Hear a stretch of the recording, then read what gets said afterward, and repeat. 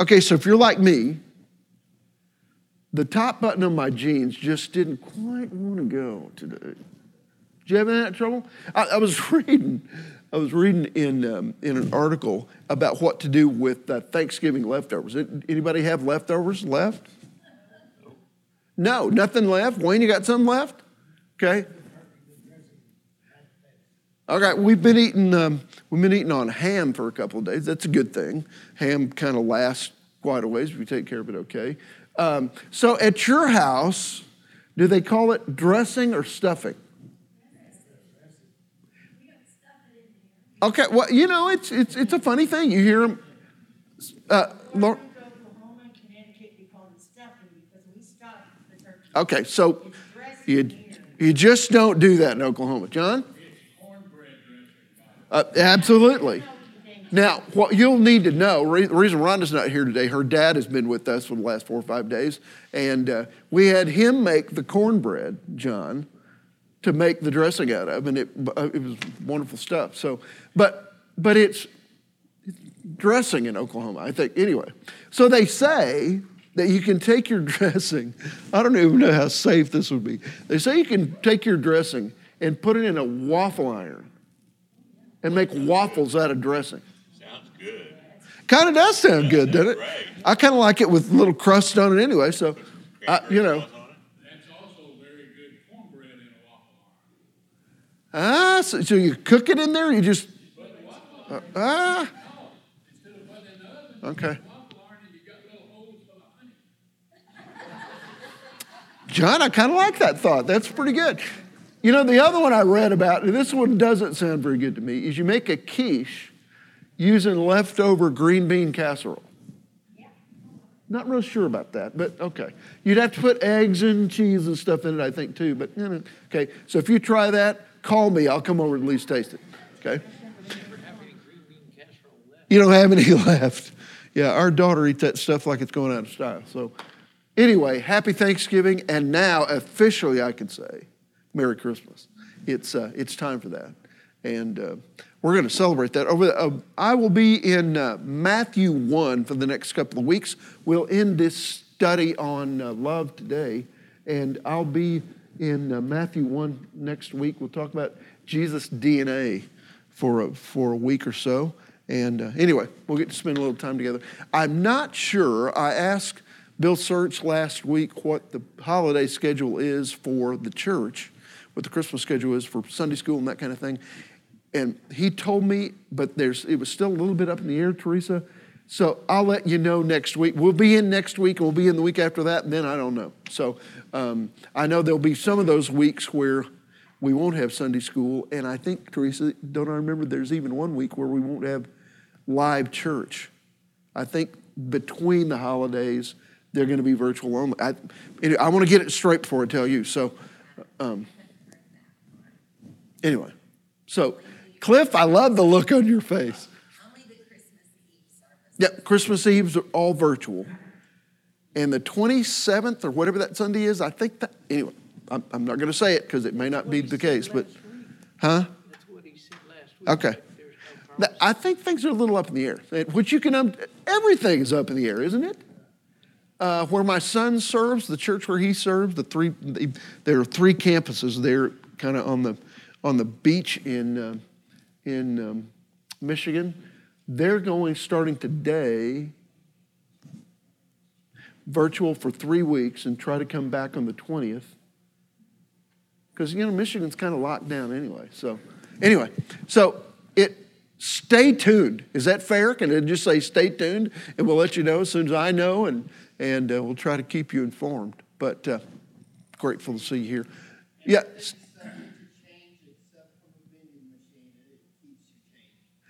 Everything is subject to change except a vending machine, and it'll just keep your change. Okay, I've never heard that, but that makes perfect sense to me. Makes perfect sense to me. Now, I want us to go to 1 John and finish. We've been for weeks now talking about love. So let me begin this subject today by talking a little bit for a few minutes at least about hate and hatred. You know the name Carey Nieuwhof? I read him some. He's a Christian blogger and a thinker about all things Christian. And Newhoff says, and I may not be saying his name right, but I think I am. He says that Christians, that non-Christians hate Christians because they think they're judgmental and hypocritical and insincere as friends. But history tells the stories of many Christians who were none of those things. I was talking to kind of coaching somebody this week who was just beginning to read the Bible for themselves. And they're kind of coming toward the end of their lives. They're worried about some things. And they've just for the first time begun to read their Bible. And one of you is coaching them in things of faith. And we talked a little bit about hypocrisy. None of us like hypocrisy, do we? But there are hypocrites in every arena, aren't they? So if I get it right, I better get it right in terms of love. If I get nothing else right, I better get that right, I think, is one of the messages we're dealing with. This week, I saw you in action, heard about you in action, being real and being loving. And that's what the world needs. So, the three letters of John, we're going to look at just one of them today, and really one chapter, the third chapter of 1 John. The three letters of John were likely written about the same time as the Gospel of John, which we've looked at for the last 3 or 4 weeks. Maybe the 80s or 90s AD. They reflect a personal relationship with the people that he's writing to. Early Christian, literally a church probably that John has a relationship in Ephesus, a church that Paul planted probably back in the 50s, and now it's in the 80s or 90s, and John is there. Some believe that Timothy, Paul's kind of ward, his charge, might have been the pastor there, and John might have been one of the pastors there. Can you imagine? It became known as one of the great discipling churches of the New Testament age. I can imagine why, with John there, with Timothy there, and Timothy having been coached by Paul. So John writes as kind of a senior statesman to the church. He is likely, by the time he writes this, the last one of the original 12 apostles who's living. And he's got some things to say to them. He's going to talk about some problems that they have in the church. But when he does so, I love it. When he addresses heresy, when he addresses those who think as long as they're teachers, they don't have to live right. When he addresses the assurance of salvation for believers as taught by Jesus, all these things, even when he has to correct them, he calls them dear children. That's an indication of his relationship with them, his affection for them. And it's also a great way to approach somebody when you're trying to correct them, isn't it? Hey, man, I want you to know I love you, but I got to talk to you about some things because I love you. That's kind of his approach to this. Okay, so let's go. We're going to begin with verse 11 in chapter 3. And Steve Blair, can I get you to read 11 down through 15, and we'll kind of get started on our lesson for today. This is the message you heard from the beginning. We should love one another. Do not be like Cain, who belonged to the evil one and murdered his brother. And why did he murder him? Because his own actions were evil and his brothers were righteous. Do not be surprised, my brothers, if the world hates you. We know that we have passed from death to life because we love our brothers. Anyone who does not love remains in death. Anyone who hates his brother is a murderer, and you know that no murderer has eternal life in him. Okay. So I think John is saying, let's go back to the basics. And the most basic element of the Christian experience is love. John is going to say in 4:19, God is love. That's a great verse to memorize. He's just going to define God in terms of love. That's his understanding, his perspective on God. I want you to go back with me to John, the Gospel of John 13. We've looked at this a couple of weeks ago, and we looked at it, kind of referred back to it last week because it's so important. John 13, and I want somebody to read verse 34 and 35. It's so important for us to remember the absolute crux of the Christian message is this thing that you and I are calling love and loving well. Somebody got John 13 and read 34 and 35. Laura, would you mind to read that? So now I'm giving you a new commandment. Love each other. Just as I have loved you, you should love each other. Your love for one another will prove to the world that you are my disciples. Love each other. What was going on in John 13? The Last Supper, okay, Thursday night before crucifixion on Friday, midday. And Jesus says, you got to catch this. You got to catch, if you catch nothing else, catch this. Love each other. Now, I think it's interesting here that the words of the Master said to him in that intimate context, only 13 of them in the room probably. 50 years before, stuck. You know what? What are your kids going to remember 50 years from now? I'm afraid to ask that question. What are they going to remember that I said? I'm finding myself these days, it's interesting, my dad's been gone a long time, been gone like 17 years. And I find myself quoting him more today than I did when he left us in 2003. I just remember witty things that he said and wise things that he said. And, Wayne, plumbers are wise guys.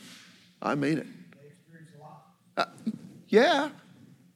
And I remember a lot of things that just fit into situations that I get into. John is in the middle of some really crucial teaching, and he remembers back 50 years and says, you got to get this if you get nothing else.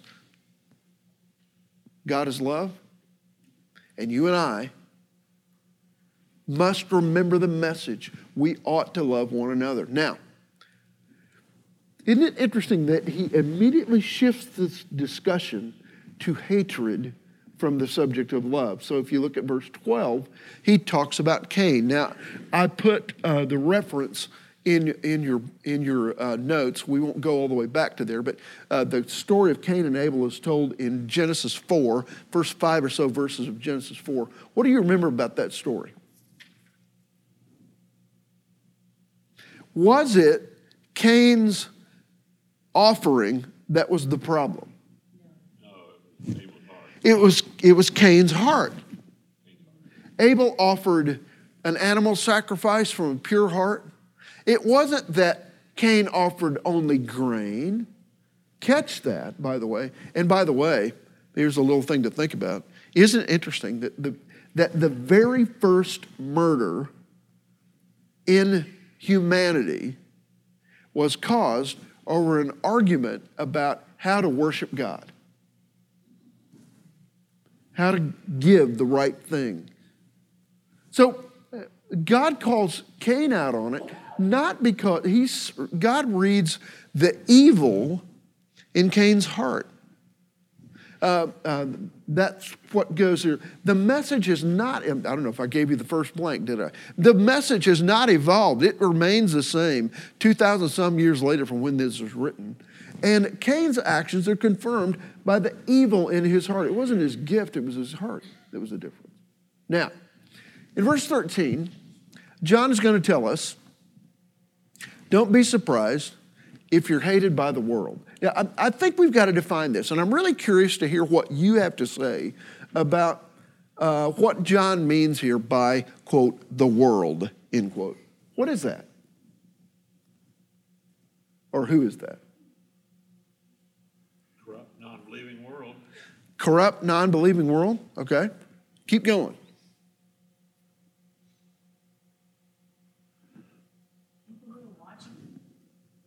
Those who are watching you.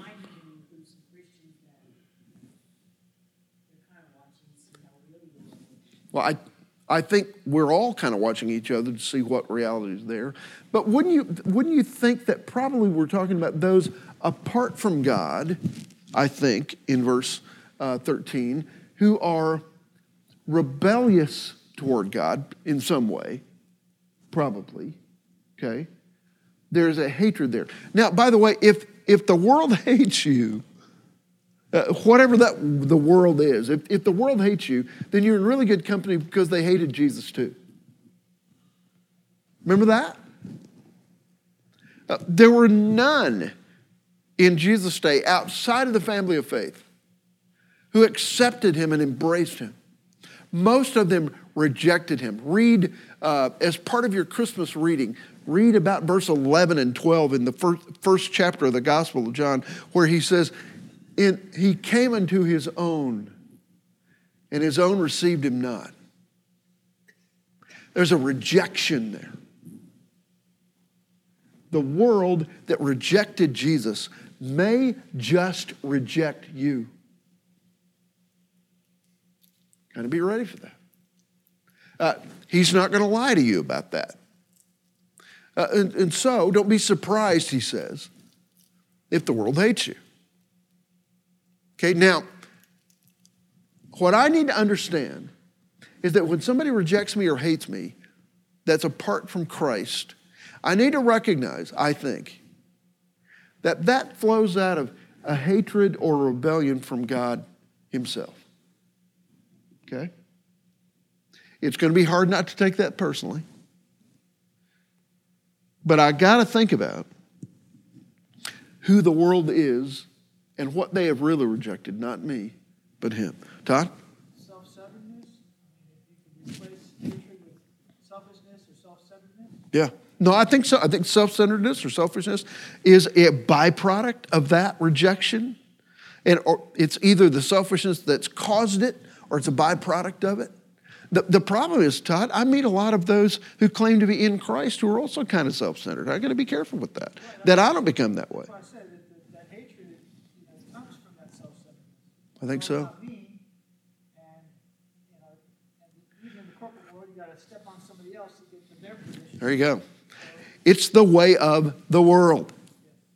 So if I find myself buying into that or living in that way to some degree, what I realize is that I have allowed the world to squeeze me into its mold instead of the other way around, Romans 12. Okay, let's go on to verse 14. We know that we've passed from death to life because we love each other. So the idea here is, somebody go to John 5:24, Gospel of John 5:24. John, can I get you to go there in a minute? It's going to kind of parrot this. He says it in a different way here. But it's talking about here our assurance of salvation in 5:24 and here in verse 14. Our assurance of salvation is based on love for Jesus, and it's evidence in my love for somebody else. I can talk all day long about how much I love Jesus. And I can talk to him all day long about how much I love him. But regularly, he's going to put people in my path and say, okay, if you really love me, then love them. Yeah. That's where the rubber meets the road. The assurance of my salvation comes from not just saying I love Jesus, but proving it by loving his people and others. You know how some people are called specifically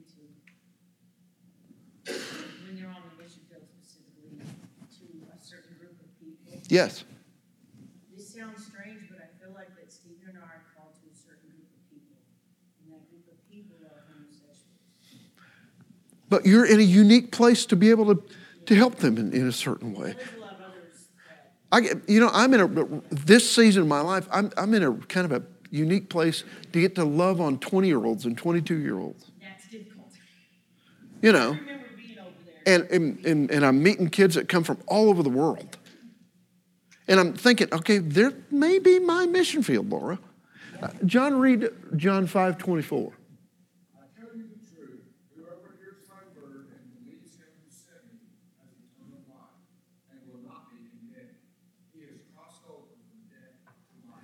Crossed over from death into life. You hear the same word in 5:14? in 3:14, we know that if we've passed from death to life, how? Because I love others. Because we have love each for the other. So it's kind of that idea. Is hatred within the family of God inconceivable? It should be. It should be. I've got to recognize it and call it out in myself and ruthlessly deal with it. Because the barometer of faith in Jesus in my life is lived out in love. That's kind of what we've been saying all these weeks. So, he goes on to say, then, anyone who hates his brother or sister is a murderer. Where does he get that idea?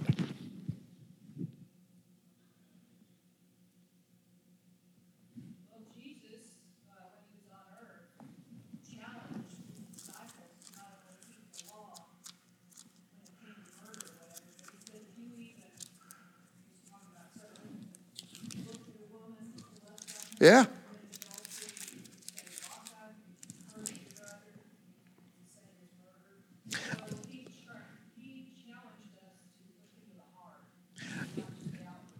You know, I think I'm able to find the reference. I put it in your on your outline today. It's Matthew 5, right in the middle of the Sermon on the Mount.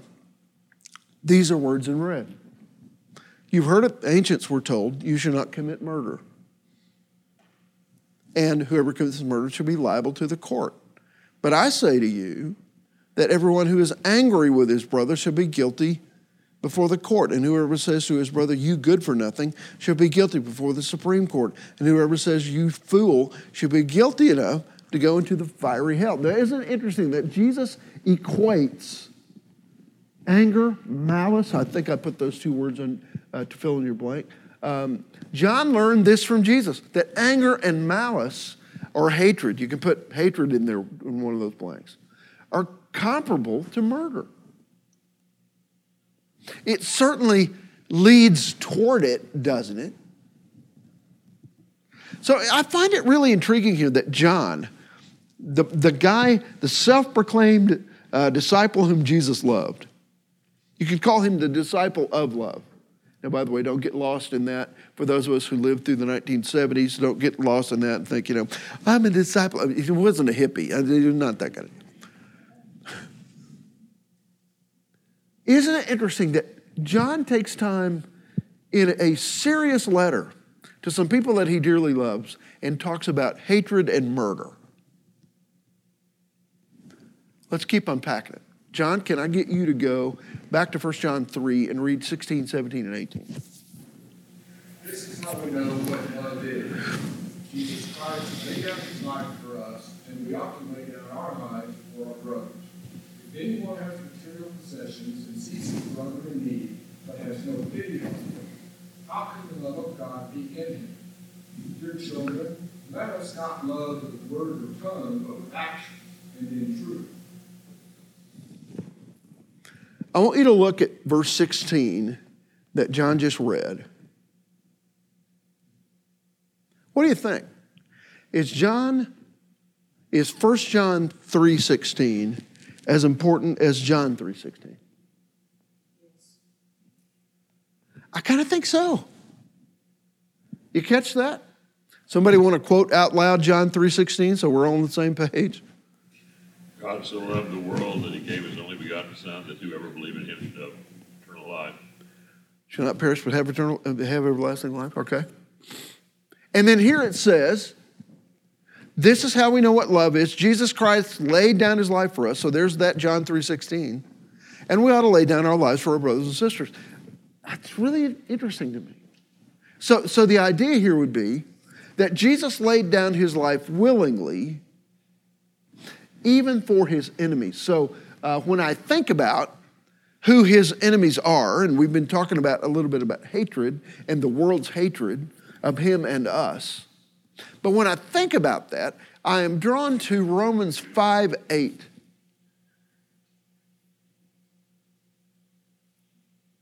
While we were yet sinners, Christ died for us. You could translate that, I think, not literally, but the concept is, while we were still his enemies, Christ died for us. That makes it really personal with me. Okay? While I was far from God. By the way, let's unpack that phrase for a minute, that term. I think it's a good one. Okay? Is there anyone in your life, anyone that you're working with, or anyone that you're praying for, who that you would determine, at least at this point in your life, is far from God? Okay? It's just, Wayne, you and I have talked about some people in your life that are just kind of far from God. I have other friends who are just saying, would you pray for my friend? He's far from God. Would you pray for my son, my daughter? They're far from God. I think that's a really descriptive term. It's not intended to be a judgmental term. It's just intended to be a person to say, okay, they're just in rebellion. They're at enmity with God. And maybe there's somebody in your life, my guess is around every one of these tables, there's somebody in your world that kind of fits that description. Jesus died for them. And in verse 16, kind of leveraging that, John says, if he died for his enemies, and you and I were included in that group, then we ought to lay down our lives for our brothers and sisters. Jesus laid down his life willingly, even for his enemies. And then in verse 17, John makes this really practical. He talks about helping those. He pushes it all kind of down to a smaller scale, something within the reader's daily experience. And he says, what about that person in need? He makes the teaching really practical. All the way down to the person in need. Go back just a book or two to the book of James. James 2. I'm going to read from verse 15 down to 17. If a brother or sister is without clothing and in need of daily food, and one of you says to them, go in peace and be warmed and be filled, and yet you do not give them what is necessary for their body, what use is that? Even so, faith, if it has no works, is dead, being by itself. When James talks about the connection between faith and action, he's talking about helping somebody. And so that's what we're dealing with here. A practical teaching. John says, if you want to demonstrate love, then do it in some practical fashion. Well, let's go back to verse 18. Little children, here's where he's going to get kind of solid with them when he calls them little children. You know? Did your mom ever call you a different name when she was getting ready to let you have it? My mother called me by my full name. Yep. Stephen Coel, I knew I was in trouble. Okay? And added capital letters. There probably were capital letters there.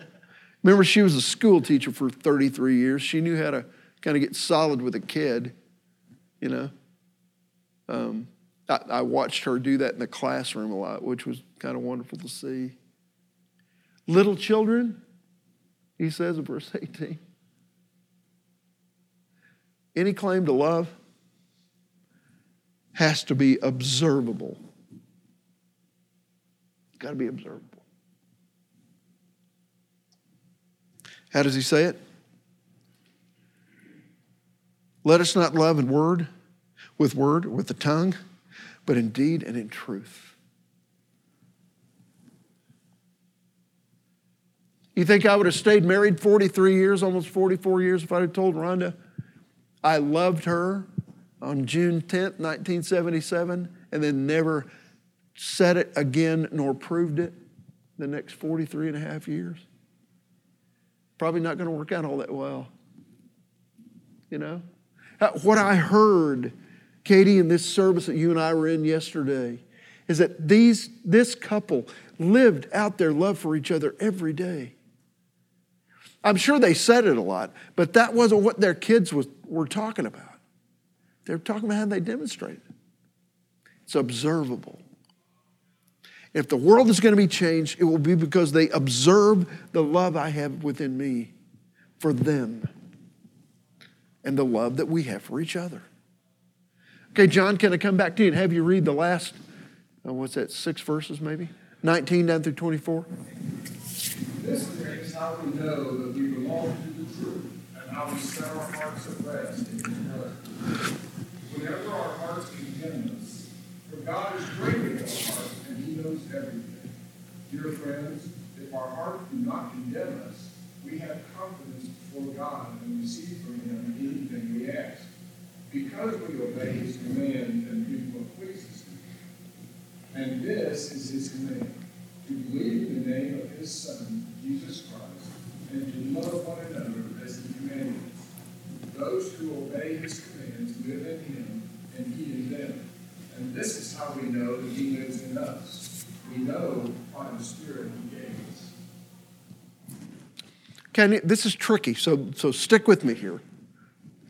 We need to pay attention to our hearts. But our hearts aren't an infallible guide. Okay? Our hearts are not infallible. But when I'm talking about my heart, I'm not talking about this thing that pumps. I'm talking about who I really am down deep inside my soul. A lot of people have, there have been periods of my life where I've thought, okay, am I going the right way? Am I doing the right thing? And someone will say, well, what is let your conscience be your guide. My conscience is not always reliable. Okay? In fact, in his teaching to Timothy, Paul says, if you say no to the Holy Spirit enough, your conscience can become seared like with a hot iron. The word that's used there is your heart can be cauterized. You ever been cauterized for a surgery? It creates a scab. It creates scar tissue where it's burned. In this case, from saying no over and over again. And my heart becomes cauterized against the things of faith, against the things that the Spirit's trying to tell me. So what I'm going to tell you is that my heart may or may not be always a reliable barometer of truth. It needs to become more so. But our confidence comes from a lack of condemnation. Now, if you're like me, you do guilt pretty well. I do guilt really good. How about you? What have I done? Yeah, how many times do I ask myself that in a period? What have I done?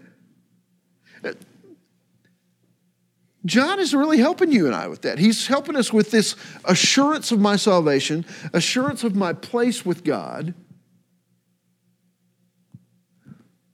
And it has to do something here in verse 22. In verse 21, if our heart does not condemn us, we have confidence before God. This is something I need to ask him about. And he's going to invoke the Spirit of God by the time we get down to verse 24, capital S Spirit of God, who is a He. The third person of the Trinity. Third person doesn't mean he's third in order or third in rank.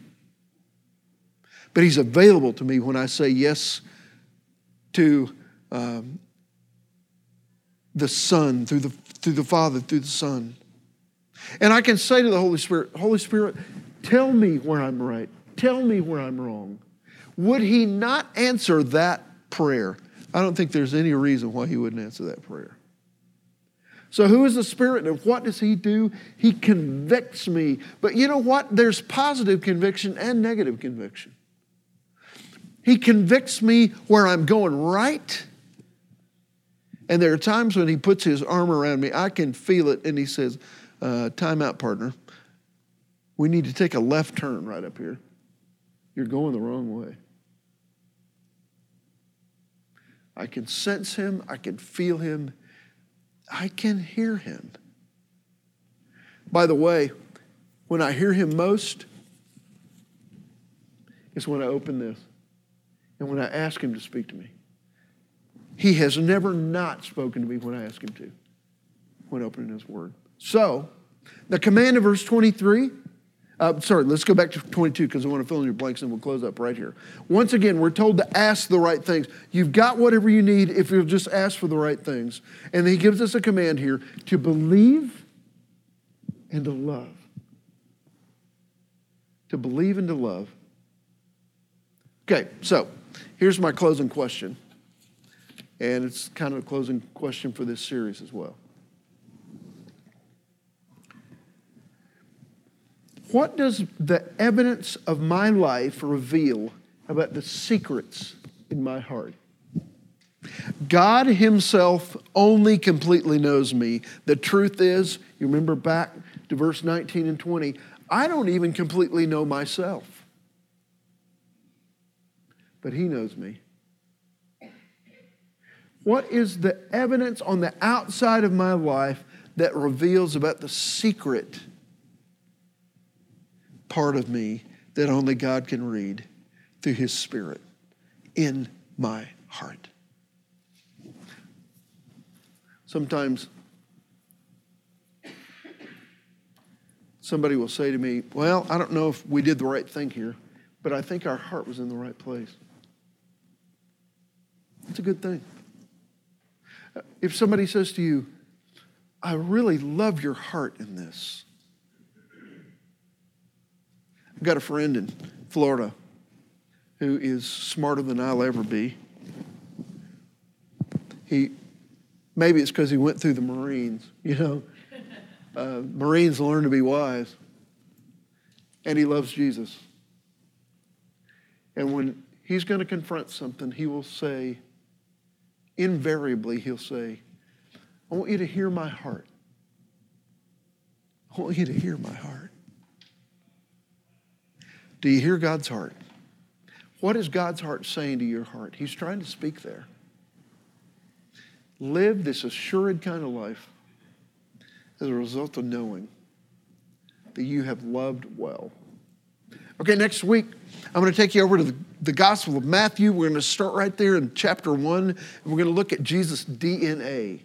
We're going to try to get that helix unraveled a little bit, okay? Happy Thanksgiving. Merry Christmas to you. I'll see you next week. God bless you.